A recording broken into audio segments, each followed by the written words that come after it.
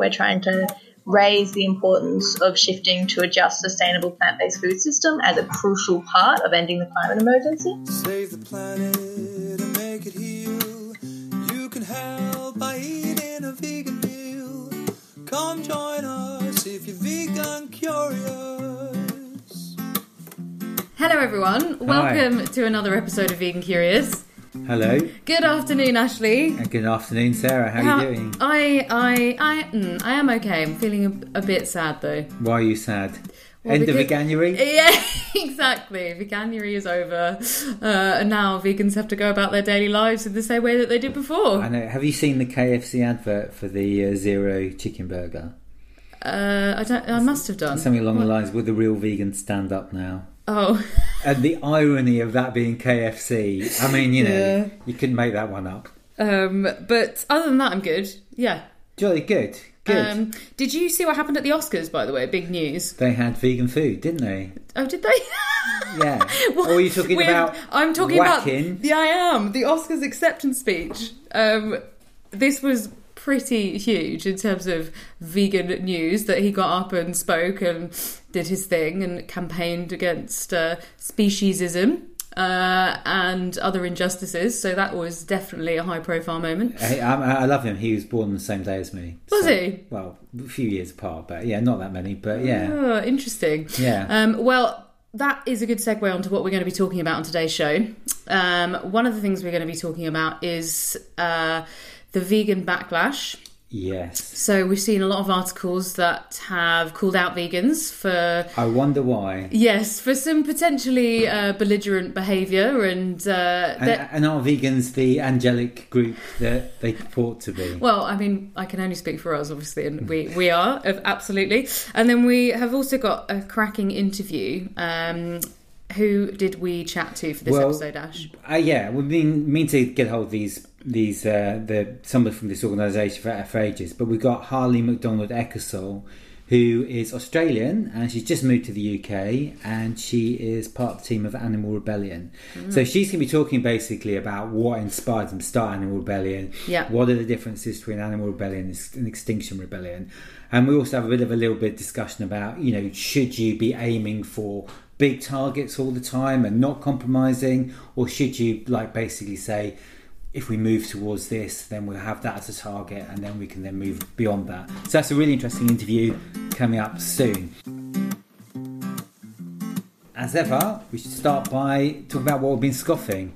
So, yes. Sarah, I hear you've been to lots of posh restaurants. I have been quite busy.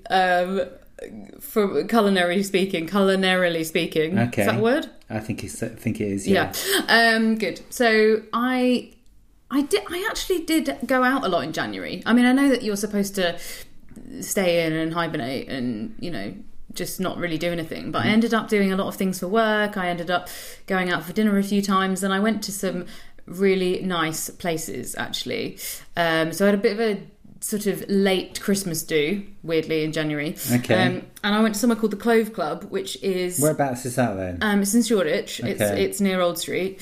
And I had the vegan tasting menu, which is effectively, I mean, I lost count of how many courses. I think 7 courses. Wow, okay. I mean, some of them are very diddy, obviously. Otherwise, you would be very full by the time you left. But... it was absolutely exceptional, really, really good food, and also really diverse, and none of the things that I ate were really obvious to me. What sort of stuff was it? So there was like a sort of velouté type thing, like a little soup. Yes, a little soup. What's a velouté? I've just held my hand up.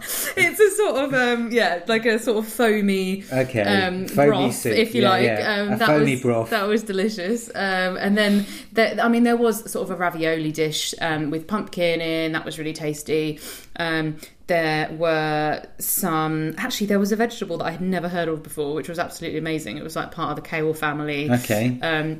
Tasted a little bit like kale and pak choi kind of mixed together. Which was interesting. This is like diversion, but have you had those Kalettes? No, there's some kale crisps that you can buy now, which basically got this cheesy flavour, which is mixture of cashew nuts. No. Oh my gosh, it's so good. Where are they from?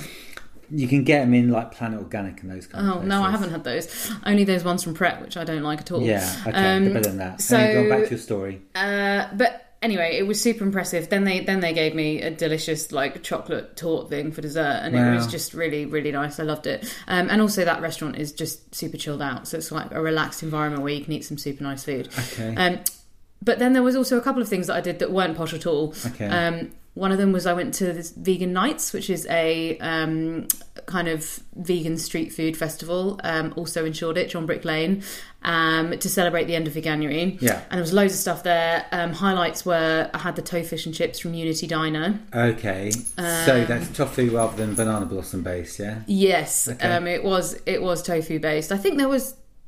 I don't know what they'd done to it though, but honestly, it was the best. It was good, was it? Yeah, it was the best fish and chips. I hear I've amazing had. things about Unity Diner. I mean, I can't believe that I've never been. I haven't either. I've only ever been to the... Yeah, I know, it's terrible, isn't it? But that... I have to stop going to Redemption and go there, yeah. Apparently, Unity Diner is a really, really nice spot. That's also in East London somewhere, isn't it? Hackney, I think. Yeah. Had that, and then I also discovered, for the first time, I think I've been hiding under a rock or something, but I found out that some of the pot noodles are vegan. Okay, so Did you you've been know eating this? a lot of pot noodles. Yeah. I haven't been eating a lot of pot noodles. I had one pot noodle, which was the first pot noodle I had since I was at university. And I won't really be repeating it, I don't think, for a while. I was so thirsty afterwards. I honestly, I don't know how much salt is in one of those. Did you have one of the chili ones? I was parched. No, I had ironically a chicken and mushroom one. Okay, yeah. So that was, average. Definitely the highlight was Clove Club. But I've been really busy eating lots of different things. How about you? What have you been scoffing? Before we talk about what we're scoffing, I mean, there's loads of news around vegan restaurants. I guess it's post-Veganuary or happened during Veganuary. But Purezza, who's do the amazing pizzas in Camden, the only thing was at this tiny restaurant. And now they've moved to premises that are 3 times as big. Right. So I went there not long ago and I had the one with the truffle, which is just an amazing pizza. Truffle on a pizza. Yeah, and they're... I've got to say, the myth is that they do the best vegan mozzarella and they have special ingredients and all the rest of it. Okay. Sounds like a lot of hype, but it's true. But it is worth it, is it? It's definitely worth it. Then the other interesting thing is Cook Daily.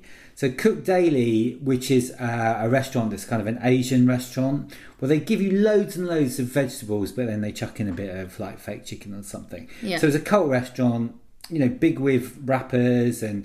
Quite a few celebs went there. All your mates. Well, Corbyn apparently went there, Jeremy Corbyn. Oh, did he? At one point, yeah. So, but they were in Box Park, which is, again, Shoreditch Way. Yeah. They left Shoreditch and then they moved to London Fields. But they're now back in Box Park, which is great because they are fantastic. And apparently, the rumour is they're opening a series of new restaurants around London. So maybe someone's giving them some money. That would be great. I really miss them because I don't ever go to London Fields. It's probably too far. Yeah, well, it's the same with me. I mean, I used to go all the time, and I've probably been twice to the one in London Fields. So did you go and eat again? I haven't been there yet, but maybe next week. Oh, maybe next week. Yeah, great. That sounds perfect. As long as they're back. What else did you eat? Well, no, again, sticking with that, I wandered down Brick Lane the other day. Okay, wandered. I just wandered down. Sauntered down, and I noticed 4 new vegan restaurants. Literally in that area. I can't remember for the life of me what they were, but there was definitely a new vegan burger place. I think there was a new kind of Indian-y type place. But it just goes to show absolutely everywhere. And then I guess the other restaurant I've been to was one I can't pronounce, which is, I think is called Itadaki Zen. Itadaki Zen, yeah. Yeah, okay. So I assumed this was like some new Japanese restaurant, King's Cross, till I rocked up. Took full advantage of their amazing sushi, spring rolls, tofu, really, really good. Then asked the waitress how long they'd been open for, expecting her to say like 2 months. I mean, they've been open for 10 years. 10 years? Is it really 10? They are probably one of the most established. So I went 3 years ago, I think. Yeah, I can't believe I've never been. I think it's really good, isn't it? Yeah, fantastic food. But I think just because they weren't new when everybody started going vegan, they didn't get the same profile as lots of the others that have launched in the last 5 years. They were pioneer, weren't they? And, you get there first. Quite often you don't get the credit. Yeah, very true. Good. I'm glad that you've finally been there. Yeah, and then... Thus completes your culinary education. That's true. Well, the other thing that I've been trying out a lot of was Co-op. Oh, yeah. Big fan of the Co-op. Like their values. I think what they do is good. And they have gone crazy with the vegan range they've got. Yeah, so they launched Grow, didn't they, in January? Yeah, and I mean the range is really, really good. So the chicken katsu, which I think your fella's had as well. Yeah, he has. Yeah, I haven't had any of it, I must admit, but yeah, he likes it. Chicken katsu, quite unhealthy, but really, really tasty. Inevitably, yeah. Quarter pounder was good. They have this kind of chocolate dessert thing, which was amazing.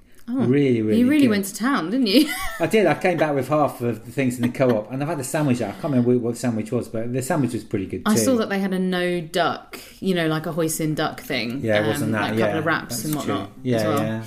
yeah. So I will definitely try one of those. So Sarah, what are we curious about? What are you curious about? Well, you sent me an article which was basically called "Why People Hate Vegans," or effectively, do they hate vegans? Is this something we should be talking about? Yeah. In the BBC, wasn't it? Yeah. And I think that that's something that we should discuss, mainly because there has been a huge amount of media coverage around veganism in January in particular, hasn't it? It was crazy, wasn't it? Like this Veganuary. Every single day. Absolutely. Every single day there was a news story. The BBC seemed to have taken it upon themselves to become the vegan publication of the UK. They're just constantly writing stuff, aren't they? Same with The Guardian as well. And a whole bunch of others. I mean, VI as well do a lot of stories. Yeah, exactly. And I think what's happened is that people have started to realise that this is firmly it's not going away, lodged basically. now, exactly, and it's only growing, and discussion around it is growing, and the court case that we covered in the last show Mr. with Geordie Katmanjana, that's right, yeah, exactly, around ethical veganism. So for those people who didn't listen to the last show, go back and listen to the interview with his lawyer. But effectively, he was able to get ethical veganism recognised as a philosophical belief in the eyes of the law, and that all came out in January as well. So that's one of the reasons, definitely, why there's been a huge amount of noise around it, good and bad, on both sides. Yes. So I guess what I'm curious about is, do you think that there are different types of vegans, firstly? Okay.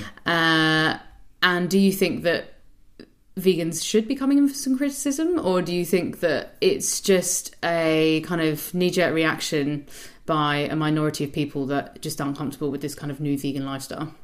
I'll ask the second question first. So I think there is a groundswell of people for whom veganism is a challenge, because every time you eat vegan food, for some people, it's an affront to their normality. Yeah. And this article in The Guardian talked a lot about that. And the psychologist, actually, one of the psychologists studied, we've got an interview with him coming up in a couple of podcasts time. Mm-hmm.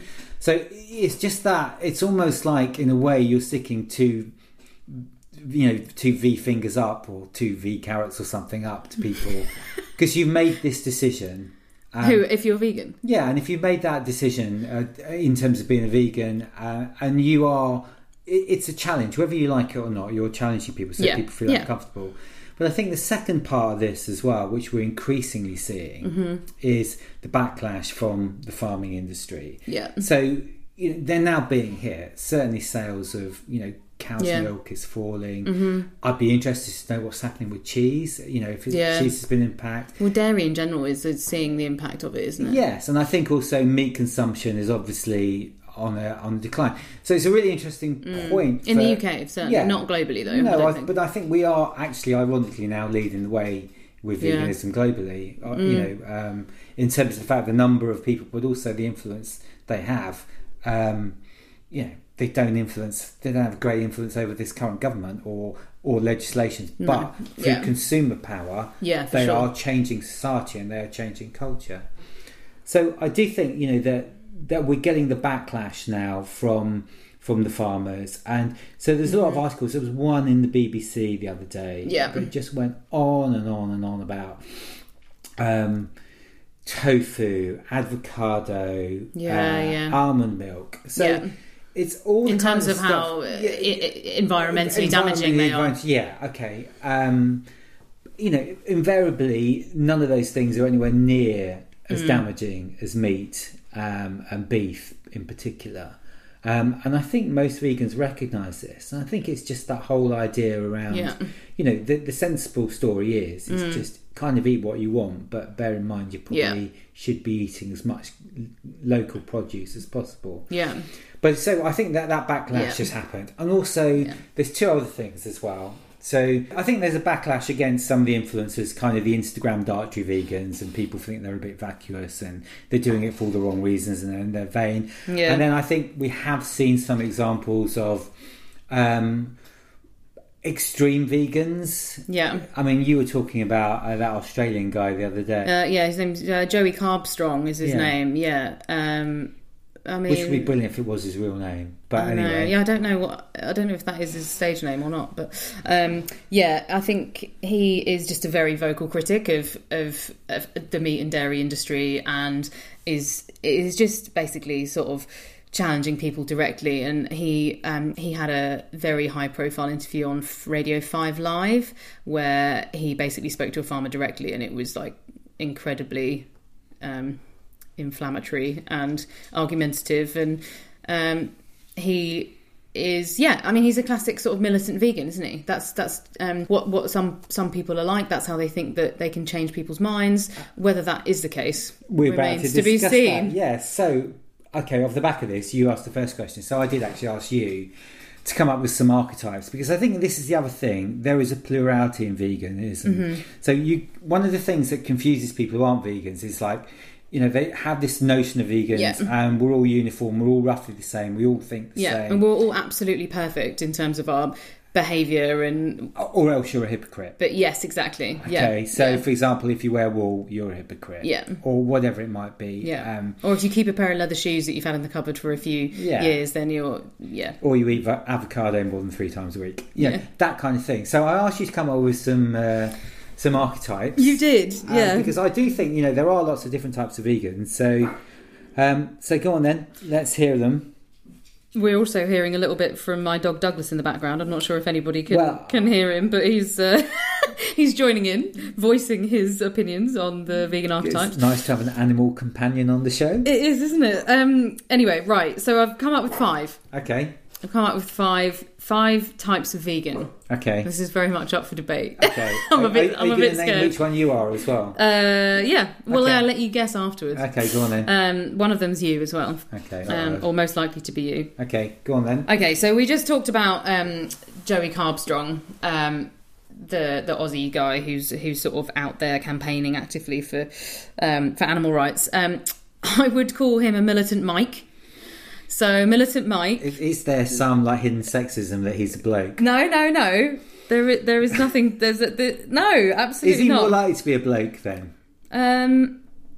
No. All right, go on. Not necessarily. I'm just... These are not gendered. These are just... I mean, okay. You could be called Mike. Well, if you're a it girl. just might be your subconscious bias, obviously, appearing, but... Oh, wow. I knew this was going to be a problem. I knew that as soon as I started talking, you were going to start criticising. Am I not woke enough for you? Just like... No, you're being way too woke, actually. Okay. Right, so, Militant Mike. Yeah.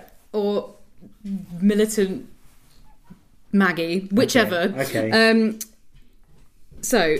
They're an ethical vegan. Okay. Right, so an ethical vegan being, this is a belief that's the kind of centre of their character. So they eliminate all types of animal products from their diet and their lifestyle. And effectively it kind of runs the way that they live their life, right? So they, you know, this chap, Georgie Katmanjana, he spent 20 years investigating veganism and researching and, you know, buying vegan things from vegan places. And that was one of the reasons that he won that court case, the start of that court case. So I definitely think there's some people who are militant Mikes. They're probably in the minority, I would say, but they're a very vocal minority. The second one... Wait a minute, I haven't finished with Militant Mike. Oh, but I just want to get through them first, otherwise we'll be here forever. Well, if you go through them and then... What is your issue with Militant Mike? Well, no, keep going. Okay, right. Hempseed Hattie. Okay. Now, Hempseed Hattie... She's going to be lovely, isn't she? She's... No. Okay, no. I aspire to be Hempseed Hattie. Okay, go on then. So she is also an ethical vegan. Yeah. But she's sort of... a bit more of a hippie, I suppose, in terms of her mentality, her attitude to things. She's all about reducing her personal impact on the environment, so she's very much driven by that. Also, she's driven by love of animals. And in terms of converting other people, she doesn't judge, she just tries to guide them, so she's a bit more laid back, a little bit more personable. Okay, so we'll explore this in a minute, but the key difference between the two of them is that one person is very evangelical about, and almost kind of confrontational. Absolutely, 100%. Whereas the second person would then seek to persuade people via being just their lifestyle. Yeah, exactly. Okay. By being a good example and by doing as much as she can and educating her friends and family. Okay, and just being a nice person, And just being a nice all-round hemp seed hattie. Okay, number 3, plant-based piper. Yeah, okay. So this is probably one that a lot of people recognise, and I would say that plant-based piper is effectively a dietary vegan. Okay. So what's your definition of dietary vegan as opposed to ethical vegan then? Well, so dietary vegan refers to someone who follows a vegan diet, plant-based diet. So they don't eat or consume anything with animal products in it, but they might have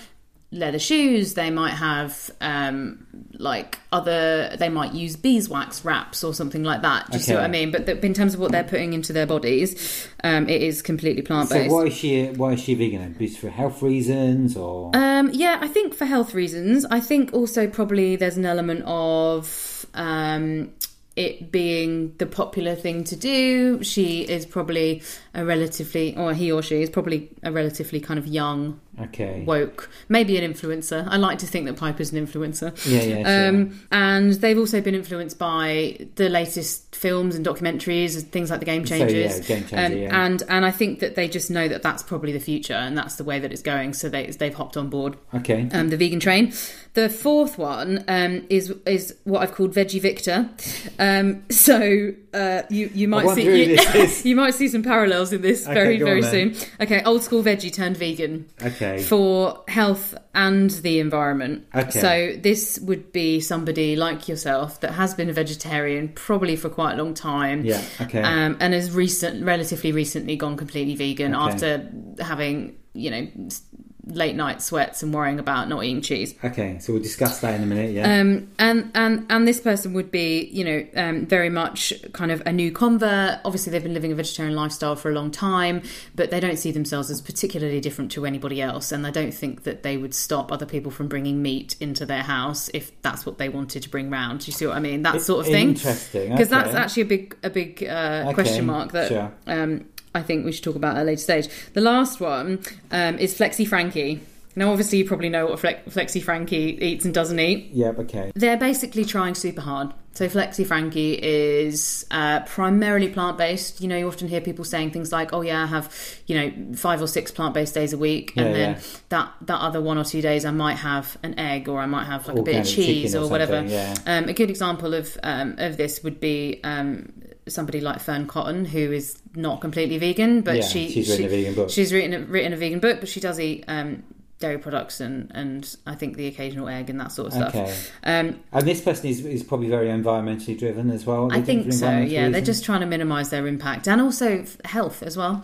I think they recognise that a lot of vegan products and a lot of vegan cooking is obviously a lot healthier and contains less saturated fat and probably less calories than the alternative. Okay. So I know quite a few sort of family and friends who are of that persuasion. So Flexi Frankie, who's kind of moving in the right direction but not prepared to go cold turkey. Okay. So those are my 5. Okay. So do you want me to remind you of them? Just do a quick rundown. No. Or are you ready to criticise them? Right, go on then. So Militant Mike, who's the ethical vegan. Okay. He's like the vegan police, basically. Okay. Hemp Seed Hattie, who's the nice vegan, ethical vegan. Yep. Plant-based Piper, who's watched Game Changers, likes it a lot. Dietary vegan, yeah. Veggie Victor is basically anyone who's old. Who's become a vegan. Yep.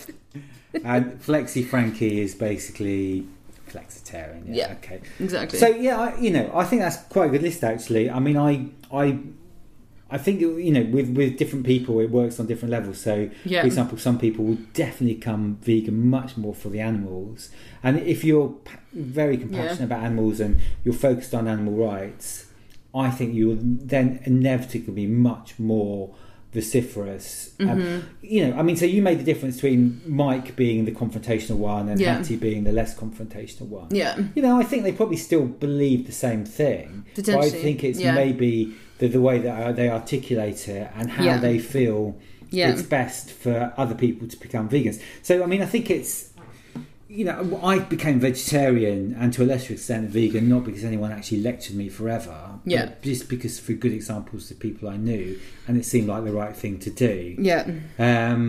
Whereas I think if somebody had been lecturing me all the time, in fact somebody did at university, it did push me in the opposite direction.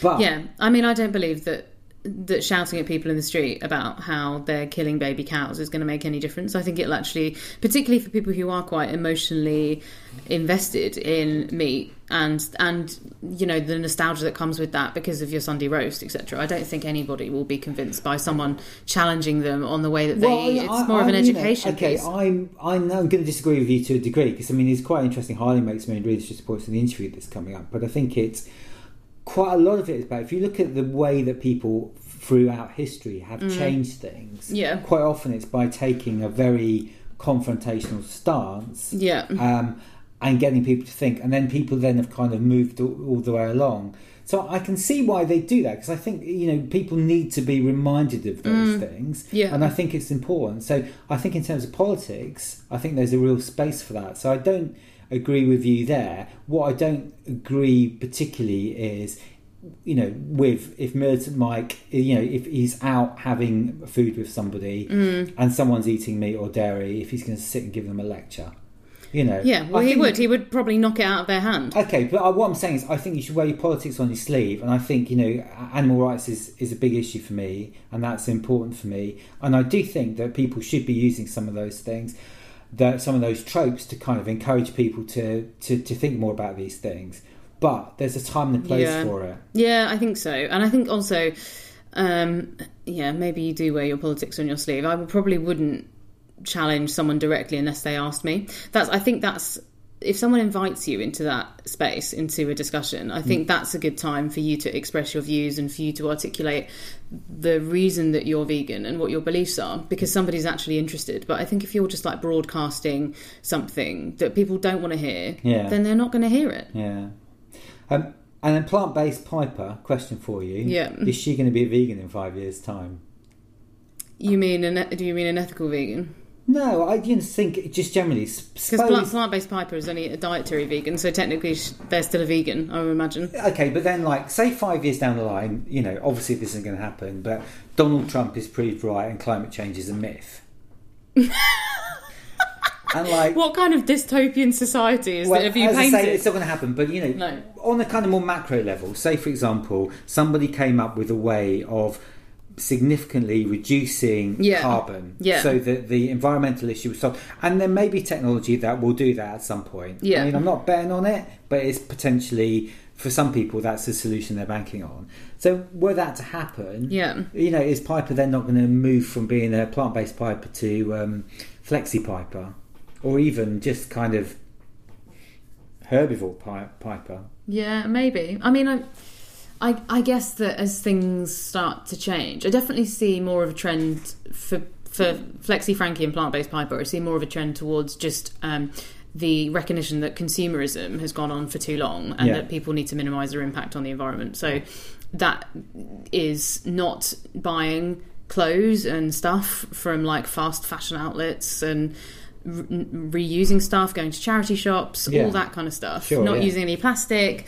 That's the type of thing that I think people will probably do more of, honestly. I mean, I think if you eat, you know, eggs and cheese one day a week, but you don't have any single-use plastic and you're not constantly buying clothes and, you know, you're not driving everywhere, and you can reduce your impact on the environment in other ways, can't you? Yes, I guess so. And I think that's probably a key preoccupation for both those archetypes, I would say.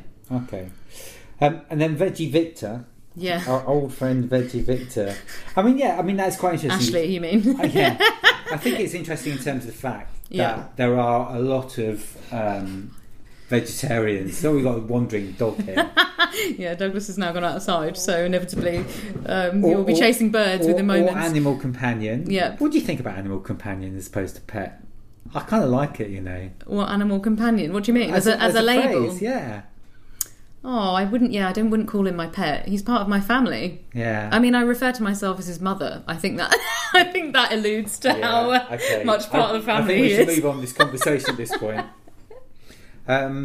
So Veggie Victor, going back to old, I think there's definitely a trend there of people who've been vegetarian a long time, and it's you know, in some ways it's not as easy for them to make that transition to be vegan as you think. Yeah, because there's a lifelong habit, right? I mean, if you've been a vegetarian for a super long time and all you did was go out to restaurants and all they had was stuffed peppers and with cheese, but if you in your head you morally you know you made the leap to not eating animals, but you know, to suddenly go from cheese is a good thing to a bad thing overnight is actually quite a difficult step. Yeah, I agree. But then I wish people would do it though. With the advent of vegan cheese, there are less and less good reasons not to. Yes. Aren't there? Yes, okay.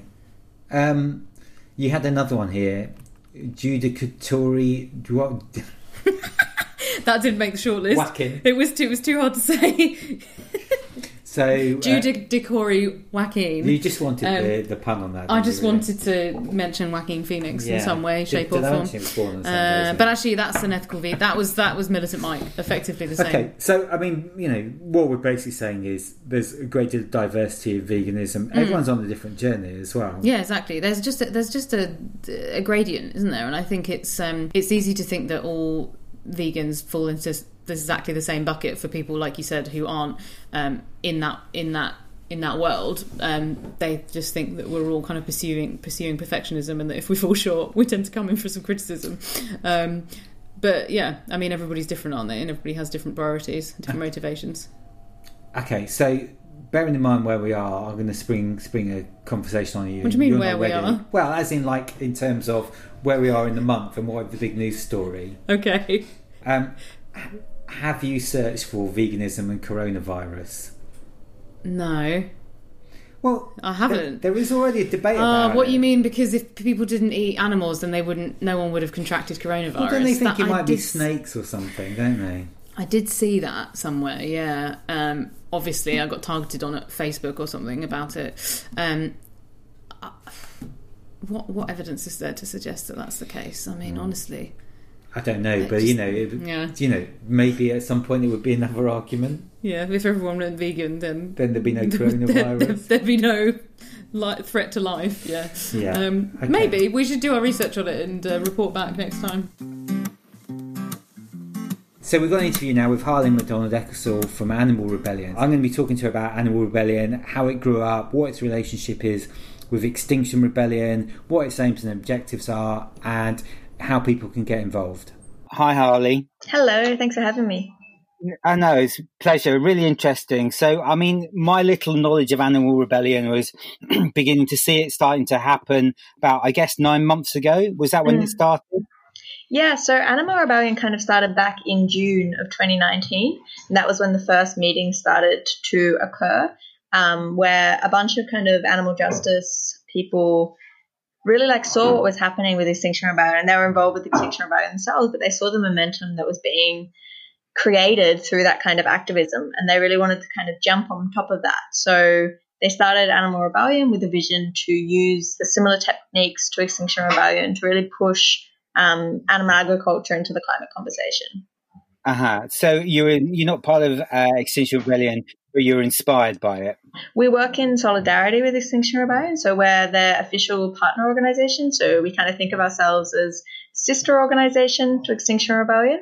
So we're not like a group coming off of Extinction Rebellion, such as, you know, you see kind of groups popping up which are Extinction Rebellion and then they have a particular focus. We're not one of them. We're our own organisation, but we do work closely with Extinction Rebellion and participated in the October Rebellion with them. Okay, so before we talk a bit more about Animal Rebellion, could we just talk about yourself? You know, how did you become a vegan, and then how did you end up being involved in animal rights issues? Yeah, definitely. So I actually grew up almost as far away from animal justice and veganism as possible. I grew up in a very small country town in rural Australia, dairy farming area. And I grew up with a dad who used to work on a dairy farm at some points, and very connected to animals, but in a very much the kind of way that they are here for us, and then we use them for different things. It was only actually when I went to university and I kind of started studying philosophy, and I also met my very first vegans, which was very exciting, that I started to reconsider whether my actions were in line with the values of justice and compassion that I had always held. So I became vegan in about halfway through my first year of uni. And so it's veganism, there was no vegetarianism or flexitarianism going on? No, there wasn't, which is quite rare. Like most people I talk to, there is a phase, like there is a stage of transitioning. And I think in a way, I almost had that stage, but in a different way. So I'd always considered animals as important, and kind of individuals, but that was kind of expressed through different ways rather than changing my diet. Like I think it was like I did go through that stage of being like a conscious consumer, I guess, which I think a lot of like flexitarianism and vegetarianism is, that stage of being a conscious consumer. Yeah. But I think I expressed it in a not as ethical way as a lot of vegetarians and flexitarians did. I was just in talk only. I was a conscious consumer until I went vegan. Okay, and then how did you end up becoming involved in animal rights issues and specifically animal rebellion?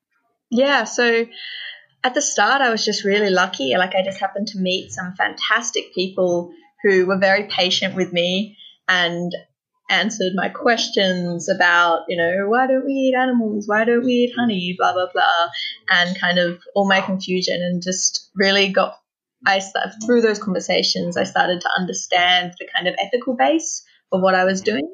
And that kind of led me to co-found an organization called Young Voices for Animals, which I was a very new vegan and I was suddenly leading an organization which was animal rights based.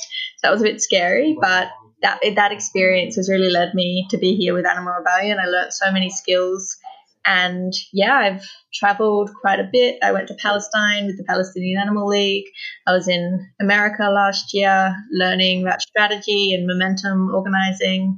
And that was what led me to move here from Australia. So I just actually got here last week to work full time with Animal Rebellion.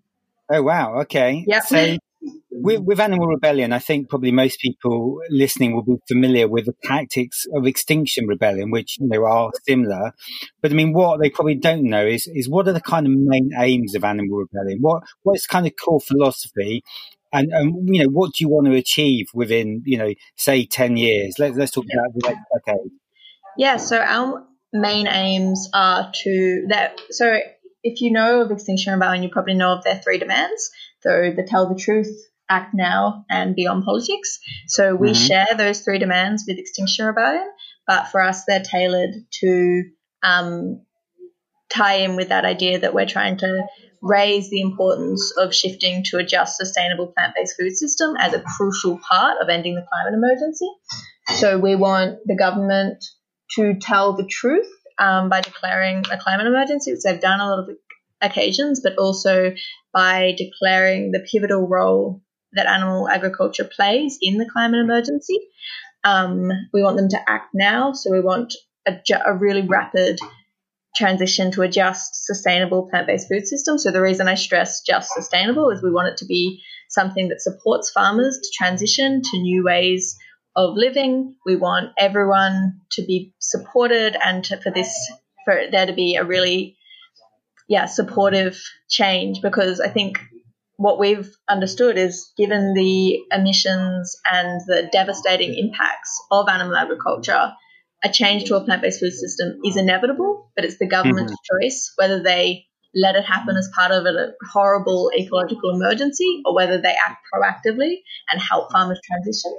And we also want a citizens' assembly, just like Extinction Rebellion, where ordinary members of community and the society are given the opportunity to have the evidence shared with them and make their own choices about the food system that is going to be the most sustainable for their future.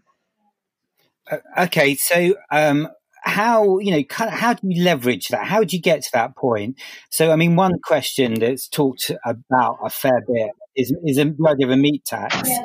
Is that something you see that as a staging post, or are you trying to put pressure on the government to just basically completely stop all kind of animal-related farming?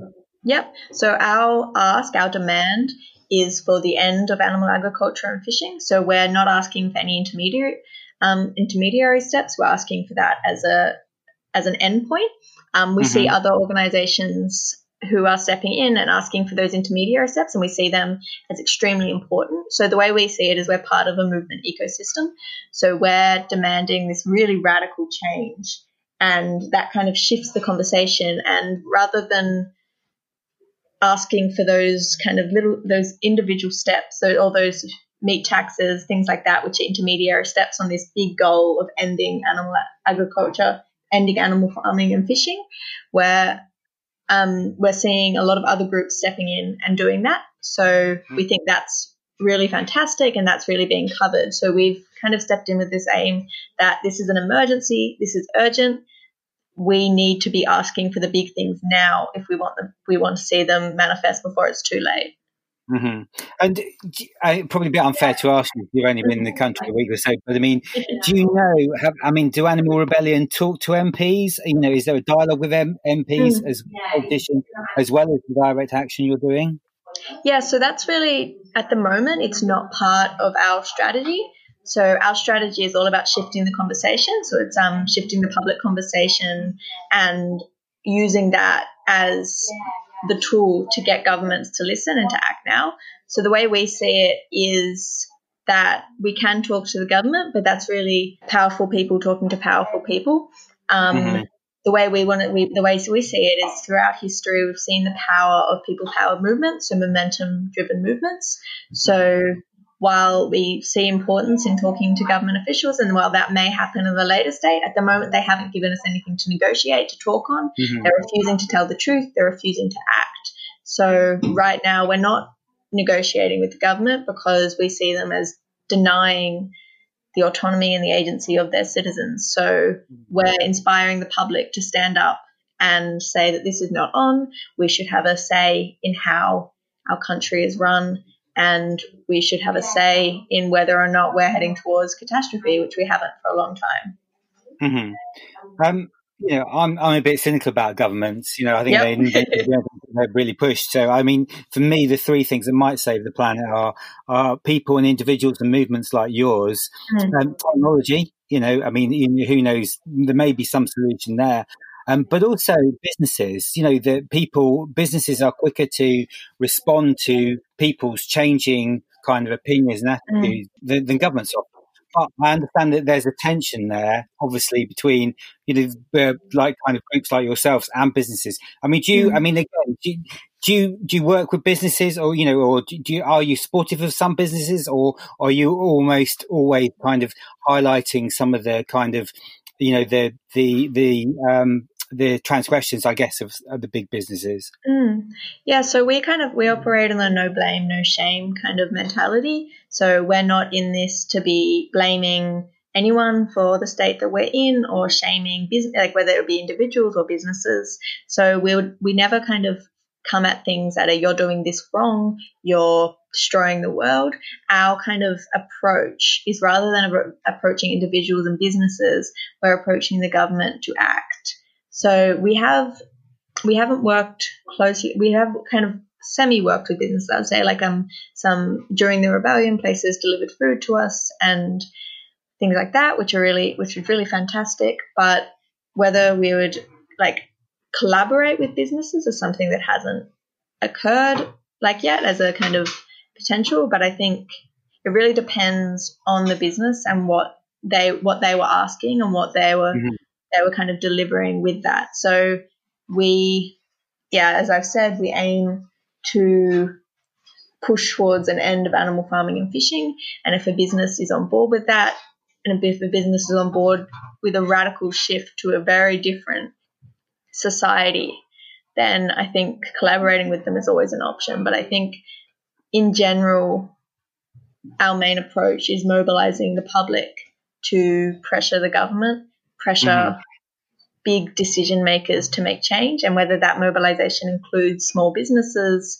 then that's definitely something that makes sense and I think is really part of what we believe in, because I think, small businesses, people who are changing the way we do business in society, I think they're really important, and they're a key part to changing the system that we live in.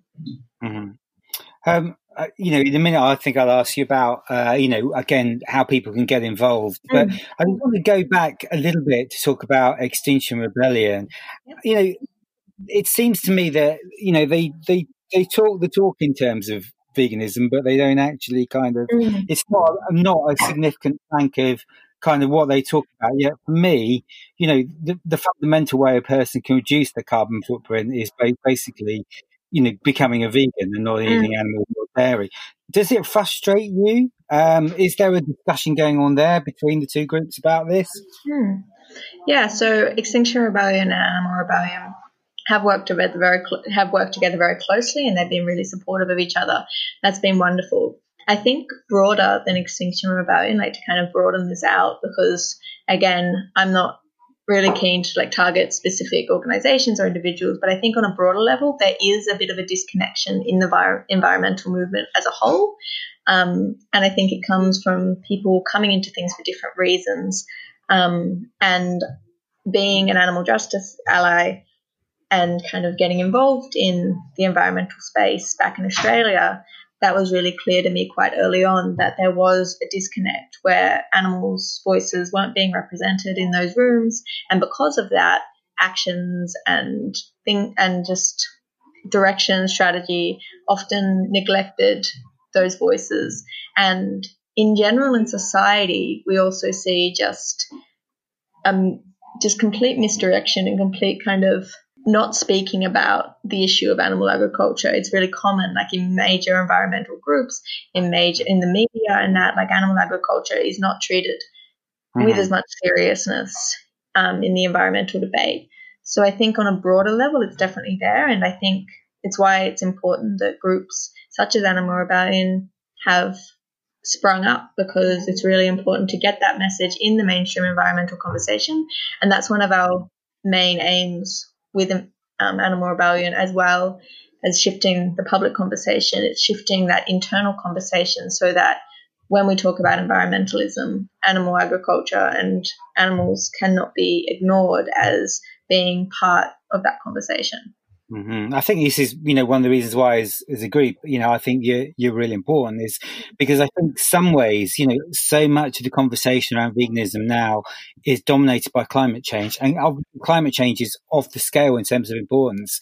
Yeah. But people have not eaten meat and not eaten dairy for a long time before people talked about climate change, and it's about that kind of respect for animals. And I think do you worry that we're losing that element of that debate, that's kind of, almost getting submerged beneath the big discussions going on about climate change? Yeah, no, I definitely do have a lot of concerns about that. I write a blog, and one of my blog posts recently was about this fear that I have, which I've had for quite a while, that if the environmental movement wins, and let's hope it does, that what happens to these animals who are considered to be a part of the environmental damage, cows have now become secondhand with, producing methane rather than individuals whose lives matter. So I have a lot of concerns about that. And I think a lot of people in animal justice spaces do have concerns about that. And for me, it was what sparked my hesitancy to join the environmental movement in the first place.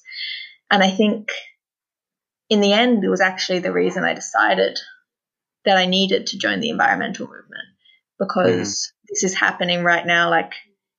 Even if we ignore it, the climate catastrophe is not going to go away. And if there aren't people coming into this movement who are representing themselves as allies to animals, who do have that concern in their mind, then I do really worry that those voices are going to be lost, and we're going to forget about these billions of individuals who are living on this earth right now and who need our support, and who exist as separate from the environmental conversation. Because I think often they're considered problems in the environmental debate, when, with me and you and a whole bunch of us, we see them as individuals whose lives matter. So I really think it's scary. And I think it's why it's so important that animal justice people need to get involved with environmentalism while also contributing to purely animal justice organizations. But I definitely agree that like animals are a massively oppressed group and they deserve their own movement. They deserve their own movement pushing for that change for them. But I think like every group in society who's oppressed, including animals, needs representation in the climate movement at the moment, because this is something massive that's going to affect everyone. I think, and also the animals. I mean, you only got to look at the Australian bushfires to see, how many animals died. It was just horrendous. The grimmest thing. But anyway, let's end with something more positive then. So if we've listened to you and we've been inspired, what do we do? How can we get involved? What should we be doing? Yeah, absolutely. So there's animal rebellion groups popping up all over the place. There's local groups all over the UK. There's international groups popping up all over the world, as well as the national group, which is based in London. We're actually recruiting right now. Well, we're always recruiting, but definitely get in touch. So you can visit us on Facebook. You can go to our website. Google Animal Rebellion. You'll find us. And definitely we really encourage people to get in touch. It doesn't matter how much time you have, what skills you have, whether this is your first campaign or your 20 millionth campaign. We want everyone, and we're really excited to push forward in 2020 and launch some really exciting new campaigns. We've got one coming up which we'll be launching soon, bit of a spoiler there, so definitely stay tuned for that. So yeah, we want everyone involved and it's going to be great. It's going to be really fantastic, and I believe that we can really make change this year. Well, 2020, decade of action, we've got to do something. Brilliant, Harlan. Thank you so much for that. No worries. Thanks for listening to another episode of Vegan Curious. You can get in touch and let us know what you thought. We are at vegancuriouspodcast@gmail.com. You can also find us on So Vegan Curious on Twitter and Instagram and Facebook. And I think that's pretty much it for now. Yeah. So have a good week. Enjoy your vegan food. Absolutely. See you next time. Bye. Save the planet and make it heal. You can help by eating a vegan meal. Come join us if you're vegan curious.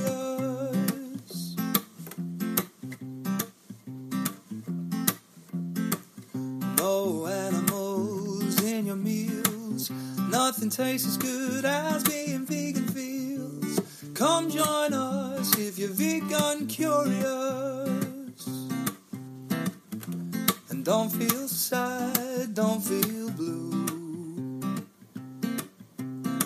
Soy ain't so bad, I swear it's true. Just use the right condiments and you'll even like tofu. Don't be furious, just be vegan curious. Life is good, life is sweet. When on your plate there is no meat. Come join us if you're vegan curious. Come join us if you're vegan curious.